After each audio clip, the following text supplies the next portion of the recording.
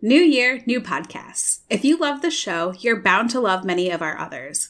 Check out our newest podcast, Adaptation Nation, for discussions of adaptations both beloved and new. Subscribe to Read or Dead for updates on the world of mysteries and thrillers, or download SFF Yeah for happenings and recommendations in sci-fi and fantasy. And of course, don't miss When in Romance for updates on all things kissing books. We've got a show for everyone. Just go to bookriot.com/listen for a full list of all of our podcasts, or simply type Book Riot in the search bar of your podcatcher of choice. It'll bring up the full stable. Your TBR and the podcast-shaped hole in your heart will be happy. Happy listening.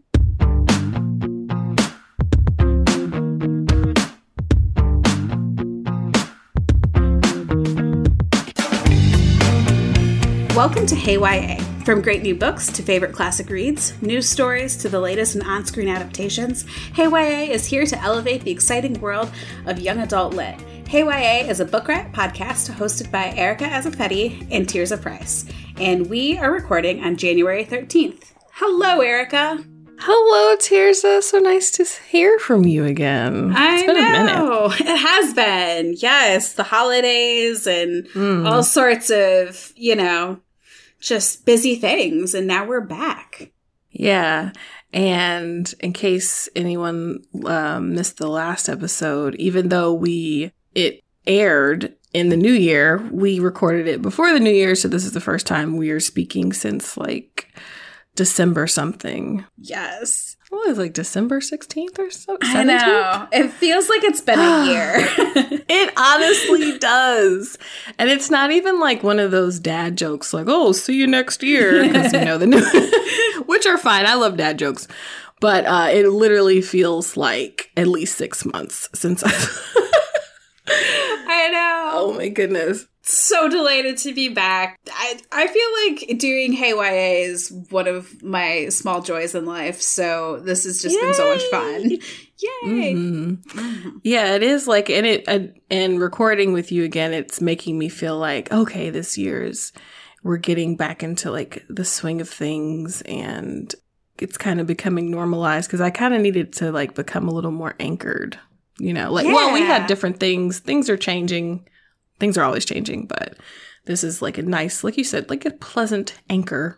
It totally is. And it's fun because in the last couple of years, I've done a lot of different things for Book Riot that have required a lot of different work reading things. Mm-hmm. But YA books are my first true love. So nice. Just being more focused on YA this year makes me happy. Awesome. Yeah. I mean, that's all you can hope for. I mean, there's so many great YA books too coming. I don't know if we've mentioned this or if this is a thing. Like I said, I've said before, I'm not as well versed in YA as you are, but I feel like the YA coming out now is even better. Overall, I grew up loving YA, but there's just a lot more of it. Oh yeah. And it's very diverse. I don't know. Even the covers look better. I don't know. But I mean, of course, this is not to hate on, past YA books, because I love those too. But it's just, I'm happy for the teens and tweens who are able to grow up with it. Yes, I think we've come a long way, and there's always more work to be done. But in terms of diversity, particularly when you're looking at people of color and queer people and representation in YA, we've come so far in just the last 5 years. It's pretty incredible. Yes, we have. That's why I was I don't know if it's just me who, someone who dips their toes into YA occasionally. Before this show, of course, I'm definitely way more immersed in it now. But I'm I just feel like I've seen so many really interesting titles, especially within the last 5 years or so. Totally. Yeah, it's been fun. So we are going to first talk about a little bit of YA news. Sounds fun. This is always my favorite part of the episode because, not the only favorite part, but it's one of my favorite parts because I love talking about new things. And so the thing that had me screaming earlier today is that the news that the TV show Shadow and Bone, which is an adaptation of Leigh Bardugo's Shadow and Bone series, but then they also combined Six of Crows, and with that, just an amazing TV show. If you have not seen the first season of Shadow and Bone on Netflix, I highly recommend it. And then the news that season 2 is in production was released today. So they are filming in Budapest, and they have officially announced some new casting. So we have Lewis Tan as Tolia, Anna Leong Brophy as Tamar, Patrick Gibson as Nikolai, and Jack Wolf as Wylan. And I feel like, you know, this probably means nothing to you if you've not read the books or at least seen the first season of the show. But when they did like this little video announcement, I didn't even know who was playing who. It's just like Patrick Gibson flashed on the screen, and I was like, that is our Nikolai. Like, I was so excited. So I was very happy to get this news, and I'm super excited for season 2. I'm super excited that they will have Nikolai and Wylan especially in the show. Like, I mean, I'm excited for Tolia and Tamara as well, but they didn't have Wylan in this first season. And if you've watched the first season, it makes sort of makes sense why they don't. And then, of course, Nikolai wouldn't have been in the first season either, but he's like my favorite. So I'm really glad that they're not waiting. They're bringing them in on season 2. And now I have to ask, have you seen or read Shadow and Bone? Or you're just like, this is going all over your head? I saw that you wanted to talk about that, and I was like, perfect, because I have not seen it, nor have I read the books. But do I need to call someone tears? No, I'm just kidding. No, I'm good, but no, I'm just kidding. I feel like based on what I've seen of it and heard of it, I feel like it would be really like supremely up my alley. Oh yeah. But, and this is a good question for you, I think. How do you think? I haven't read any of Leigh Bardugo's books, but I feel like I would like them. So here's my like conundrum. I think I would totally like marathon the show if I started watching it. Like, it super duper looks like something I would love on Netflix. But then I'm like, I'm definitely the type of person to want to read the book first. Okay. But then I think Six of Crows is like a sequel. Aren't there like 3 books? Yeah. Like, how would you recommend I go about it? So this is difficult. If you are a purist, then read Shadow and Bone and like that trilogy first, and then read Six of Crows and Crooked Kingdom. Because what the TV show does, which is, you know, I was skeptical when I heard that they were combining them, but I really like the way they did it. They take the characters in the plot of Shadow and Bone, and like the first book is the first season, but then they take some of the characters from Six of Crows and they insert them into the plot, which at first I was like, but how are you doing that? And they do change some things, but the way they change it, like really, like they pull it off and it makes sense for the fantasy world. So we've still got like 2 more books, hopefully 2 more seasons where, you know, they're going to have to figure out how the Six of Crows characters all play in. But I will be curious to see if they start to pull through the Six of Crows plot at all into these next seasons. I don't know. We're going to have to, I guess, wait and see. But yeah, so I think you could watch the show without reading the books and still have really like a lot of fun and really enjoy it. If you want to read the books though, and you are a purist, I do recommend just, you know, reading the trilogy first, because there is not a lot of carryover. Like they're set in the same world, like the Six of Crows books are.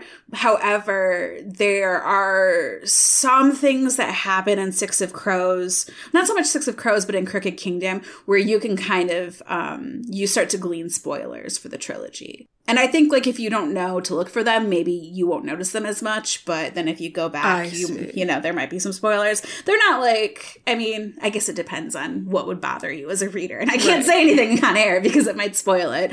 Right. No, that's fair. But I know a lot of people who just pick up Six of Crows without reading the other trilogy, and they can enjoy it because it's a whole completely separate thing. So that's what I was thinking of doing too. So I was torn between the 3 options, just watching it, and then I'm like, no, I know I want to read obviously.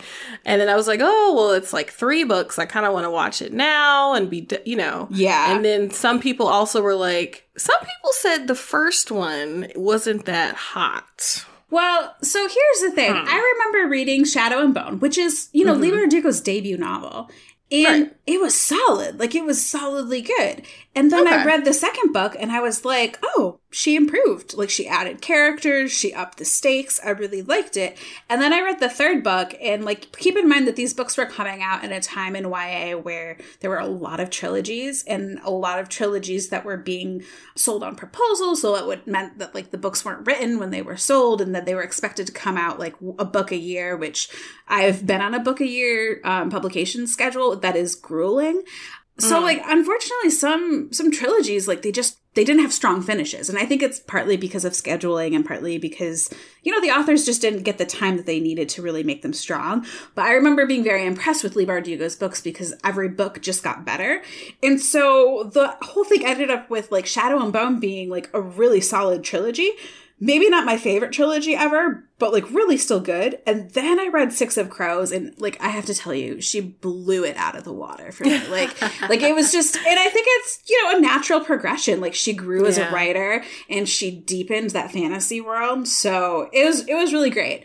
I will say, though, that the show does a little bit of revising of like the characters to add more diversity into that world in the TV version, which, I appreciate when authors and creators are given that chance to, rethink some things. There was a little bit of debate about how well that was done. I have seen, people of color weigh in about that. I have seen a lot of people weigh in about that. I ultimately, I'm saying this as a white person, I enjoyed the changes that they made, but not everybody did. So there's a little bit of discourse there. But yeah, I thought that they did a really great job with the TV show. It's it manages to be a faithful adaptation in many ways, but also adding a lot to this series. So that's my little spiel. Okay. Well, if there is a ringing endorsement, if ever there was one, that was it.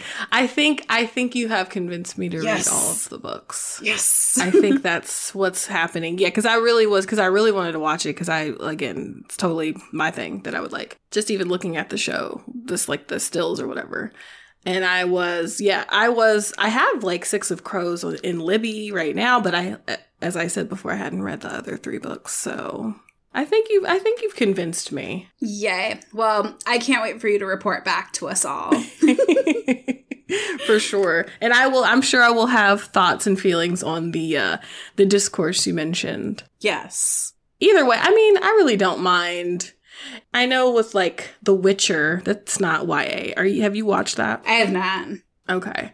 I know they made some changes with that. I didn't watch the book. Watch the books. Watch the books, Erica. I haven't read the books or played the game or whatever, but I don't know. I like it when they make the diversity changes because I feel like, I don't know, it just, as you said before, it makes it, I don't know, it enriches it. It doesn't bother me usually, but we'll see. Yeah, we'll see when we get there. Yeah. That's like a whole nother, like, we're going to have to do another podcast episode just on adaptations and, yes, improvements and changes made, because I'm sure we both would have a lot of thoughts on that. Yeah, for sure. That is a good show idea for sure. All right. Well, now I guess we should talk about what the episode is actually going to be about, because otherwise I will just talk about Shadow and Bone the entire time. We're going to be giving you YA recommendations for the Read Harder 2022 challenge. But before we dive into that, do you want to talk about our next sponsor? For sure. Our next sponsor is Bookmarks. Meet your new reading buddy, an all-in-one spot to record everything and anything book-related. Inspired by bullet journaling, Bookmarks offers ideas for setting up a multitude of book tracking pages with a mix of fill-in prompts, charts, lists, and plenty of dot grid pages to customize. To help expand your literary horizons, the journal also includes a section of recommended reading lists compiled by Book Riot. Use Bookmarks to jot down what you're currently reading, what's on your nightstand, your favorite quotes, new vocabulary words, memorable characters, your reviews of recent reads, and more. A clever bonus, the back flap has a punch-out bookmark. Get your copy at bookriot.com/bookmarks tracker. Again, that's bookriot.com/bookmarks tracker. Thanks to Bookmarks for sponsoring this episode. Awesome. And like, what a timely sponsor, because I am curious, since we're going to be talking about like reading challenges, do you track your reading? I am a very basic Betty. When it comes to tracking, I have not been like, I've just been doing it like Goodreads. I just recorded on Goodreads, but I want to do, I think this year I'm going to actually get the Book Riot Read Harder journal. And I also saw your Excel sheet. I think I'm going to get into that actually. Yeah, the reading log that I do on Google Sheets, which we will link in the show notes, is rather intense because I like stats. To put it lightly, it's I love it though. I love the organization because I'm so like not a naturally organized person. So when I behold organized people, I'm like, oh my God, you're so, pristine and organized. I love it. Well, it was started, there was somebody else at Book Riot that was doing a version of this. And I, for years and years, always recorded what books I read. And I only ever did book title and the date that I finished in like this notebook. And then I did that for like 10 years and it was in the same notebook and I never lost that notebook. It was amazing. And then I lost it. Oh, that is amazing. Yeah. That was amazing though. 10 years? I lost it after 10 years. I was devastated because I was like, that is such important data and it's just gone. So, it's also like the fact that you managed to keep it for 10 years. I'm so That's amazing. I don't know. That is like, I should probably list that on my resume as like an accomplishment. Honestly, yes. Please do. Please do. Yeah. So then I started to think about like what would be like a good thing to use to track. And I was part of the Book Riot community at that point, and this other rioter had like done this Google Sheets thing. And at first I was like, I like pen and paper. But then I was like, well, it's nice because it's Sheets based. So it's not even on my computer. Like if my computer were to crash, like I would still have it. So I started using it. And then she left Book Riot. And then I was like, well, I still want to keep doing this. So I started building, a version that I kind of, used hers as an inspiration, but then built mine from scratch. And it has grown every year. And it's really cool to see like all of the people who, reach out to me about it and who say that they love using it and who offer suggestions and ideas. And I am by no means like a perfect Google Sheets expert. So I know that there's always things that you can improve upon, but it's really fun. And it's built in such a way that you get like pie charts and graphs for all of your reading statistics, which I love. And one of the reasons why I love it is because it helps me track my reading and it helps me kind of get like numbers and percentages on like diversity. So like if I say like, oh, I think I read fairly diversely when it comes to like authors and creators, but then like I look at my spreadsheet and it's like, well, actually, Tears, the only 25% of the authors you read this month are, authors of color. Then it's like, oh, okay, well then I need to like make sure that number is higher. And, that helps me in like in a really organic way to kind of make sure that my reading is diverse. So I love it for that. But yeah, the other cool integration to that is we put the Read Harder 2022 challenge into that spreadsheet. So it kind of like all feeds in. And yes, so I just love stats. That is my thing. It looks really good. I'm definitely going to include a link to it because I was watching it and I was like, she's thorough. I know. She's thorough. It looks, how long have you been making that for people? I think this is my third or fourth year. Okay. Third? Yeah, it looks really good. Thanks. We always tweak it a little bit, and I do a YouTube video too that shows people how to customize it because I know like the way that I use it might be different from how you use it. And so that way, you can take kind of like the framework and then just customize it to, change up whatever you want to change up. Mm-hmm. Yeah, and get what you want out of your reading. Yeah, that's kind of like a fun lead in to talk about then challenges, because we are going to be talking about the Read Harder Challenge, which I have always taken part of for the last few years. And then we thought it would be kind of fun to recommend some YA books for certain challenges. Yeah. Would you like to start off, or should I start? I can start, yeah.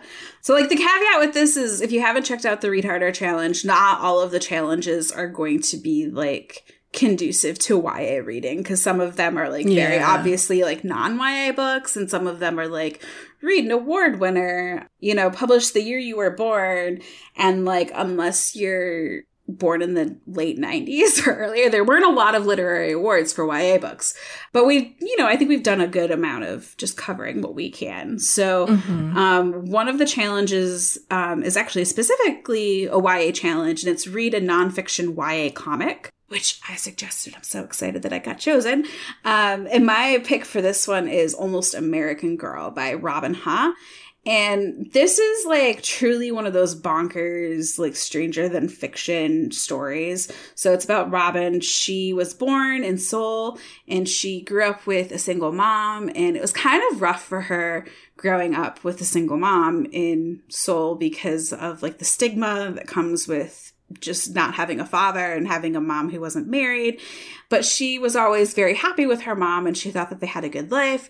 When she was like 13 or 14, her mom was like, we're going to go on vacation to the United States. And she was like, oh, cool. And so, like, they packed their bags for like 4-week long trip to the United States. And then they get to the US, and keep in mind that, like, Robin doesn't speak hardly any English. Like, she has some very basic English, but that's it. And they get there, and her mom reveals to her, like, surprise, we're actually moving here. Yeah, that was wild. Yeah, we're not going back. Like, this is it. The betrayal, okay? Yeah, and that's exactly it. Like, the betrayal was huge, because she was like, what do you mean? And so, like, she finds out that, like, her mom had been planning this. Because it's not like they just, decided to stay. Like, her mom had planned out visas and, immigration, and she just hadn't told Robin, and then told Robin once they were in the US. And it was really tough because her mom immediately gets remarried, and it's to this guy who doesn't really like them, and he's, sort of abusive, and her mom eventually does leave him. And so then it's just the two of them, and it is really, really, really hard. So it's hard for her because, first of all, she didn't get to say goodbye to any of her friends. All of her friends thought, like, she's just going on vacation, and then she never comes back. And then she also feels, like, really betrayed by her mom, who was somebody that she really, connected with and thought that, like, they understood each other and they trusted each other. And now that trust is gone. So they slowly start to rebuild their relationship when her mom gets her drawing lessons, and she begins to connect with a few other Asian kids in her drawing class, and she slowly starts to learn English and feel like maybe she can figure out what it means to be almost American. And then as she does that, she also kind of learns a little bit about her mom's motivations for doing what she did. And I thought that it was just a really beautiful portrayal of, like, a very complicated mother-daughter relationship. And you don't really know until, like, the end of the book why the mom does what she does. But, like, once you do know, it does make you sort of, feel bad for her and reconsider the whole situation. So that is Almost American Girl. It's a graphic memoir by Robin Ha, and it's excellent. I mentioned that in one of the episodes I did, I was about to say earlier this year. Last year with Kelly, I remember, too, just to add to Robin's difficulties, that she was, like, in the South, like in Alabama or something like that, and, like, didn't know English and was, very Korean, obviously, because she was fresh from coming from Korea. And I'm just like, ooh. Yeah. Her mother chose violence. You said with good reasons, apparently, but that was definitely violence that her mother chose. I mean, maybe it's different people would have, like, different perceptions of whether or not her mom had a good reason to do what she did. Right. I know that I got to the end of the book and I did feel a lot of sympathy and empathy for her mom and the choice that she made. And then Robin Ha even includes, like, an author's note at the end of the book to kind of explain like why she wrote the book and like how her feelings about her teen years have changed and how her relationship with her mom has evolved.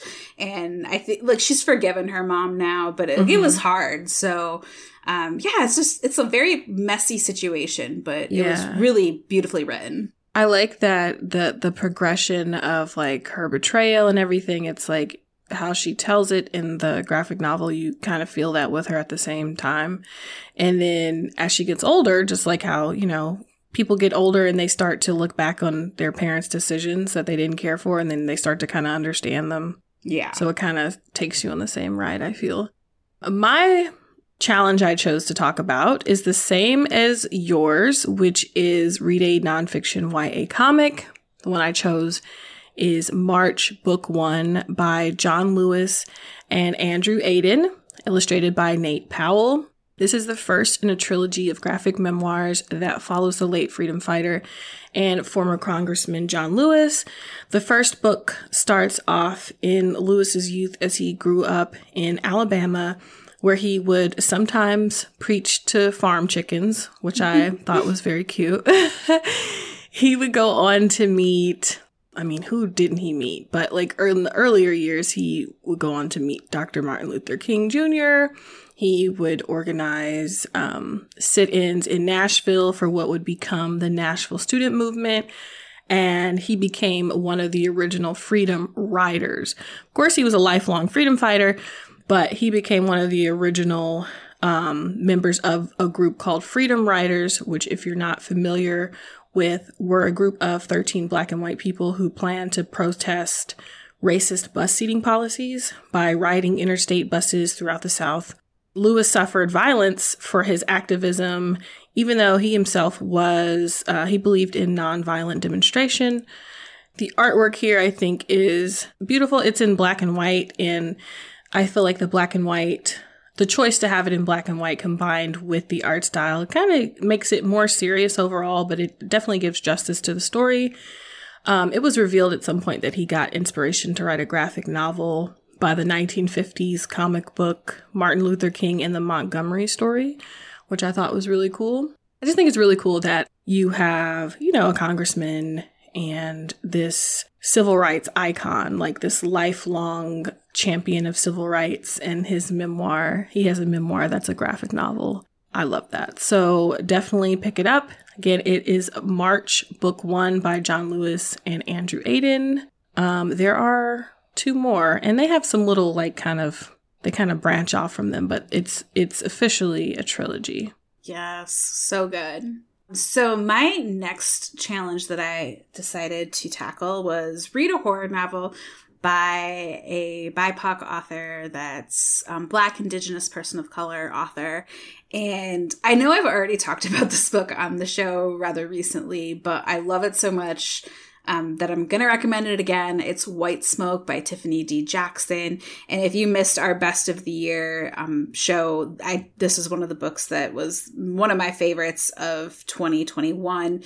It is about a blended family. Mari and her brother and her mom are Black, and she's got a new white stepfather and white stepsister. And her mom has just won this artist residency in a small town that's currently going through a sort of economic revival that's basically being funded by a billionaire. So, you know, what could possibly go wrong? And what ends up happening is they go, and part of the residency is that they get a free house. And that's a pretty sweet deal, like, you know, free house. That's amazing. And then they get there and they slowly realize that there's something not quite right with this house. Like, they're not allowed to go into the basement. They keep hearing weird things. There's like this really awful smell that kind of comes and goes. And everybody treats them like really sort of weirdly, like just because, you know, they are not from this town, because, you know, they're a blended family. And Mari is like really sort of freaked out by the house from the get-go. But she has a backstory where she has struggled with addiction and she struggles with anxiety. And she, made a pretty big mistake before the book starts that really lost her parents' trust. And so all of her like creepy sort of, ooh, something's not right feelings are being dismissed because her family's like, are you using drugs again, basically? And that is like heartbreaking for her and also terrifying for like the reader and for her, because I don't think that there's anything scarier in my mind than like seeing something is not right and like nobody believes you. Oh my God. Yeah. This is really creepy. It's like haunted house vibes, but then it like, you realize that it's like much wider than just the house. Like there's something wrong in this town and she's not sure if she's imagining it, if it's her anxiety, or if like she needs to get out. So that is White Smoke by Tiffany D. Jackson. I loved it. It's a really fantastic horror novel. The ending, like, it creeps me out so much when I think about like the moment of like reveal and like how, Jackson just keeps like heightening that tension. It's so good. So I highly recommend it. So you feel like it's actually like you were actually like creeped out throughout reading it? Yeah, that's like one of the things that I was really impressed by, actually, because like there's some weird moments like from the very beginning that make you kind of go, ooh. And then like she's able to sustain that tension and keep building it throughout the entire book. If I had any complaints about this book, I do feel like it ended rather abruptly. I understand how and why it ended the way it did, but I was almost kind of like, wait, that's it? Are you kidding me? But then it sits with you for a long time. But yeah, like the final 30 pages, I was like, I had to read them twice because I rushed through them so quickly because I was like, oh my God, what's going to happen? And then I had to go back and read them again. And I was like, oh my gosh, it's a trip. I've totally done that before where it's like, oh, I have to get through this. And I'm like, I didn't retain anything that my eyes just went over. Sounds like I need to read this. I might have to read it with the lights on because I'm a weenie, but it sounds really good. So my next challenge that I've chosen to talk about today is read an entire poetry collection. I've chosen Vinyl Moon by Mahogany L. Browne.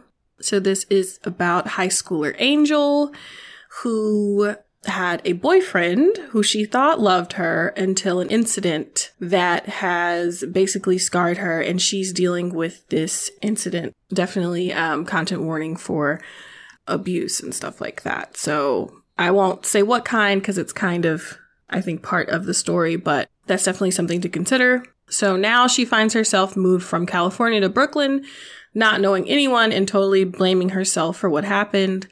So she's plagued by the memories of her terrible past relationship, the isolation she experiences from being the new girl. You can imagine how big of a difference Brooklyn is from California. I mean, Brooklyn's even different from like Manhattan. So yeah. Just imagine. So she feels alone because she's not only the new girl, but the new girl from across the country. And she kind of feels like all of this together kind of makes her feel like people know what happened and that it's her fault. And she has these like general feelings of unease until she starts to feel more comfortable as a result of a teacher's class, to be specific. And that is Miss G's class, where her and her other classmates are able to share stories of pain and commiserate, but they also get encouragement from each other. Some of the students are really going through it, but it isn't all doom and gloom. The characters are layered and interesting, and it represents a really wide variety of Black identities and cultures and quirks and personalities and all that good stuff. Angel starts to see herself in the books she reads in class from other writers like Toni Morrison and Jason Reynolds and stuff like that, or people like that, I should say. This reads like an ode to Black kids coming of age, kind of. It mixes like prose and music with Angel's poetry. So I feel like it's, a really good story, coming of age story, as well as empowering story for people dealing with domestic violence, intimate partner violence. I feel like I definitely want to see more of that in YA. I think that should definitely be talked about. I haven't mentioned, I think to Kelly, I don't know if this exists, but I think there should be like a nonfiction type of book that is geared towards talking about healthy relationships for teenagers. Oh, totally. I think that would be so good. And I'm almost like amazed it doesn't exist. I feel like just like, you know, what is consent and the different types of abuse. Everyone, abuse can happen in any kind of relationship. Totally. You know, all that good stuff. So definitely pick this up for all of those good things. It is a new release. I believe it is out on the 25th of January. And it, again, is Vinyl Moon by Mahogany L. Browne. Wow, sounds so good. So glad that you were able to talk that one out.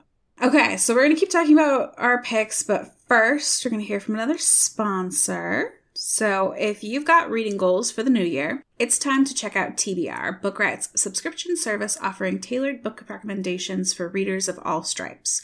With TBR, you tell our professional book nerds, we call them bibliologists, about your likes and dislikes, whether you want to comfort or stretch reads, and of course, what your reading goals are for 2022.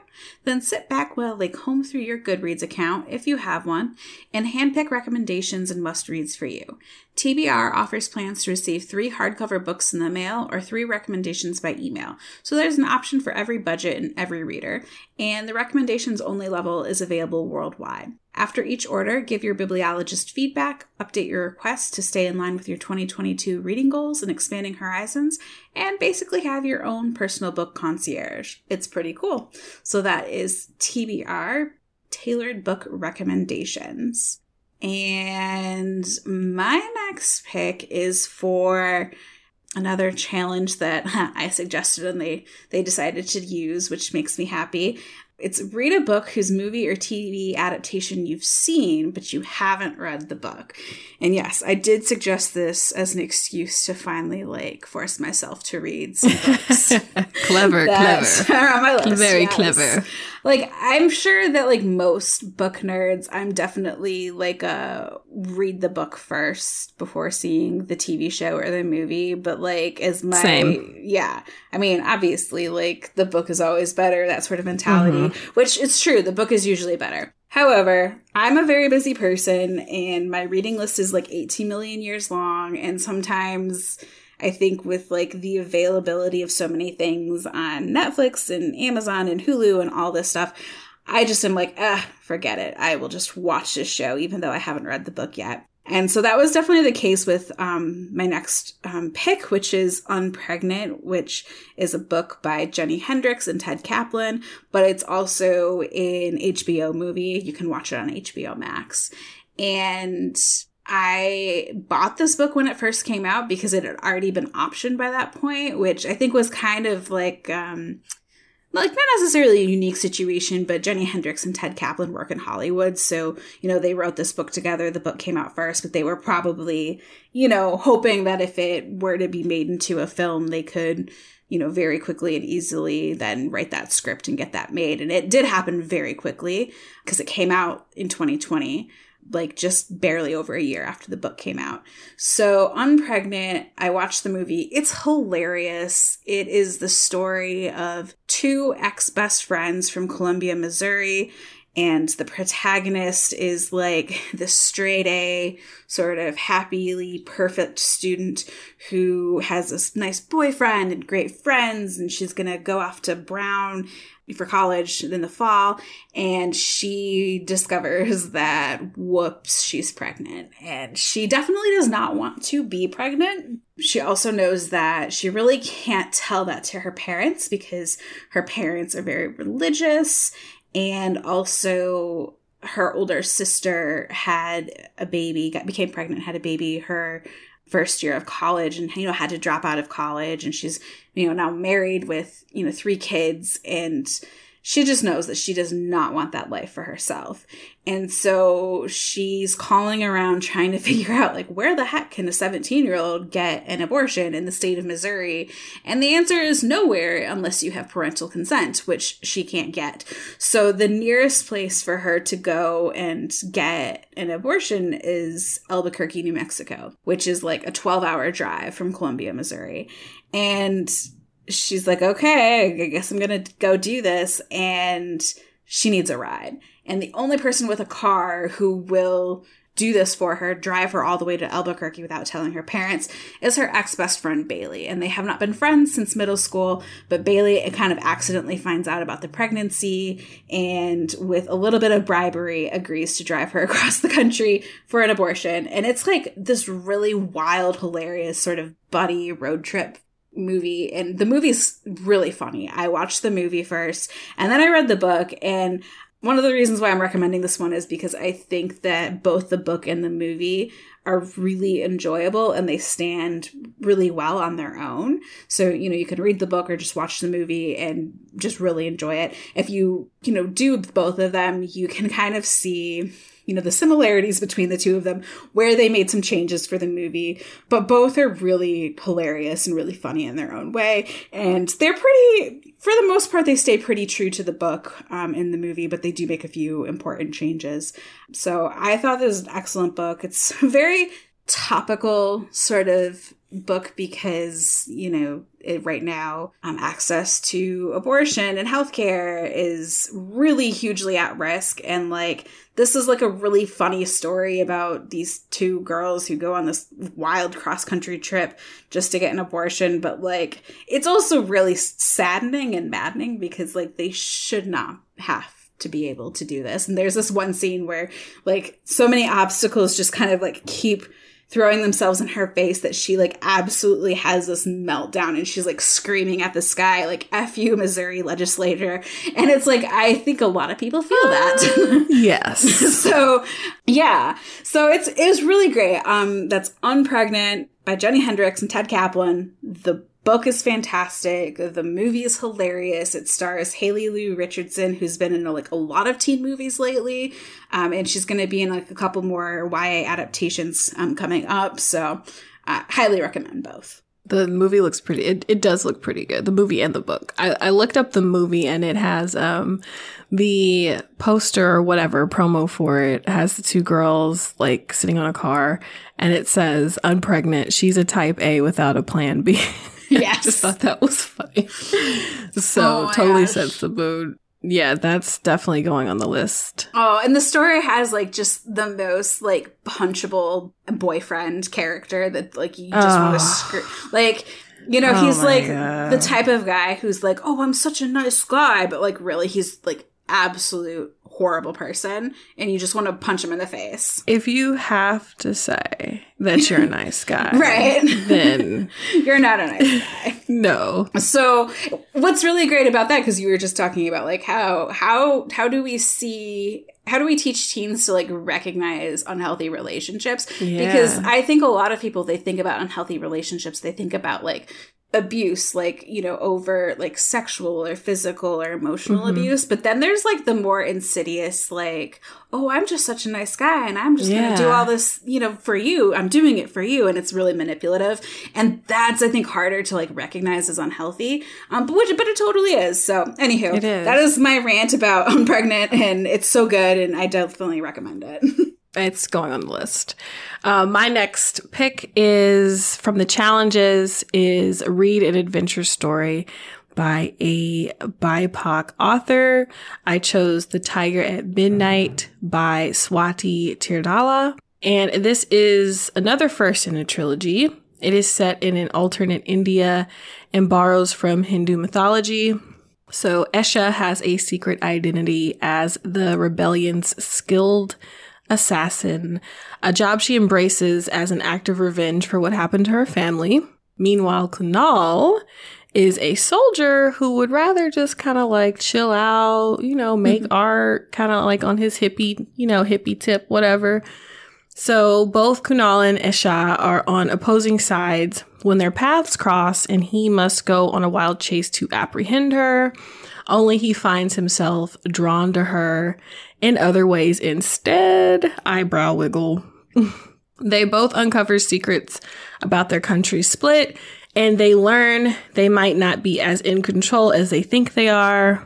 So this is just a fun, entertaining cat and mouse style adventure, but like the cat and mouse element, if it wasn't clear, is between Kunal and Esha. So there's like, you know, the tension, the chase, and all that good stuff. And then I always like when mythology is adapted, Greek, Hindu, African, whatever, different types of African. I know African is obviously very vague, but I really like that element of the story. So, I mean, it's definitely not like a groundbreaking read, but it's very fun, super entertaining. And again, if you like science fiction and fantasy that is based in actual, like an already existing culture, you want to, you know, have an Indian setting and stuff like that, I think it'd be really fun. Again, it is The Tiger at Midnight by Swati Terdala. I read this one. It was really fun. And the cat and mouse sort of tension between the two characters as they chase each other across this fantasy land was just like chef's kiss. So good. Yes. Chef's kiss. I was just about to say that. Yes. Chef's kiss. Exactly. All right. My last one, I did read a queer retelling of a classic fairy tale, folklore, or myth. Love me some queer retellings. And like, I'm really excited. The book that I'm probably going to use for this challenge for myself is The Bone Spindle by Leslie Vedder, which just came out. And I have a copy on my shelf. I have not read it yet. So I can't, like, you know, give you a full wholehearted recommendation or even tell you, you know, detailed what it's about because I haven't read it, but I'm excited to read it. But I thought for this one, I would just recommend an oldie but goodie, which is Ash by Melinda Lowe. And I mean, this is just, if you want to talk about like the history of YA and queer retellings and like queer fantasy, Melinda Lowe is groundbreaking. I mean, she published Ash in, I believe it was 2008 or 2009, but I want to say 2008. And it is a lesbian Cinderella retelling, and it's very lovely. It sort of leans more into like fae and sort of like a classical fairy tale land, but it also includes like a lot of Chinese mythology and sort of traditions. Yeah, it's really good. The writing feels like, you know, a classic sort of storybook fairy tale retelling. The writing's just really gorgeous, and it's this really quiet yet powerful retelling of Cinderella. And the Cinderella character is Ash, and she, you know, loses her parents, and she's stuck with a horrible stepmother who treats her like a servant. And she's so caught up in her own grief and what she's lost that she slowly starts to develop this relationship with the fae who like come to her in the woods. And she starts to think like, you know, my life would be better if I could just leave the human world behind and then join them. But that's like an irrevocable decision. And she's really on the cusp of making that decision when she meets the king's huntress who hunts in the woods, and they develop a relationship. And then all of a sudden she has to make a choice. So I really love this book. I actually reread it a couple of years ago when the 10th anniversary edition came out. It definitely holds up. And in terms of, you know, like I said, groundbreaking YA, Melinda Lowe, you know, broke a lot of barriers in getting queer books, not just queer books in general, although certainly queer books in general, but also queer genre books in YA. So it's amazing. So if you, for whatever reason, you know, Melinda Lowe has written a lot of books since then. She has written in a lot of genres. I love her fantasy. Definitely read this one if you've missed out on it or somehow skipped it over the years. That's Ash by Melinda Lowe. And that's kind of like, goes back to what we were talking about before about how much more diverse YA has become, because this was released just in 2009, which was not that long ago. Yeah. And it was, like you said, like kind of groundbreaking. And when I think back to 2009, I definitely didn't see that many queer, they were there, of course, but I feel like they, you know, maybe were not pushed as much, and they weren't as plentiful, really. For sure. They were not as visible. Yeah. So that sounds really good, though. I need to add that to my list. The last one I have is for the challenge of reading a history about a period you know little about. I chose The Red Palace by June Her, and I made a mistake earlier. Vinyl Moon is actually already out. It came out January 11th. How I became confused was that this book, The Red Palace, is out January 25th. So I don't come across 18th century Korean historical fiction much.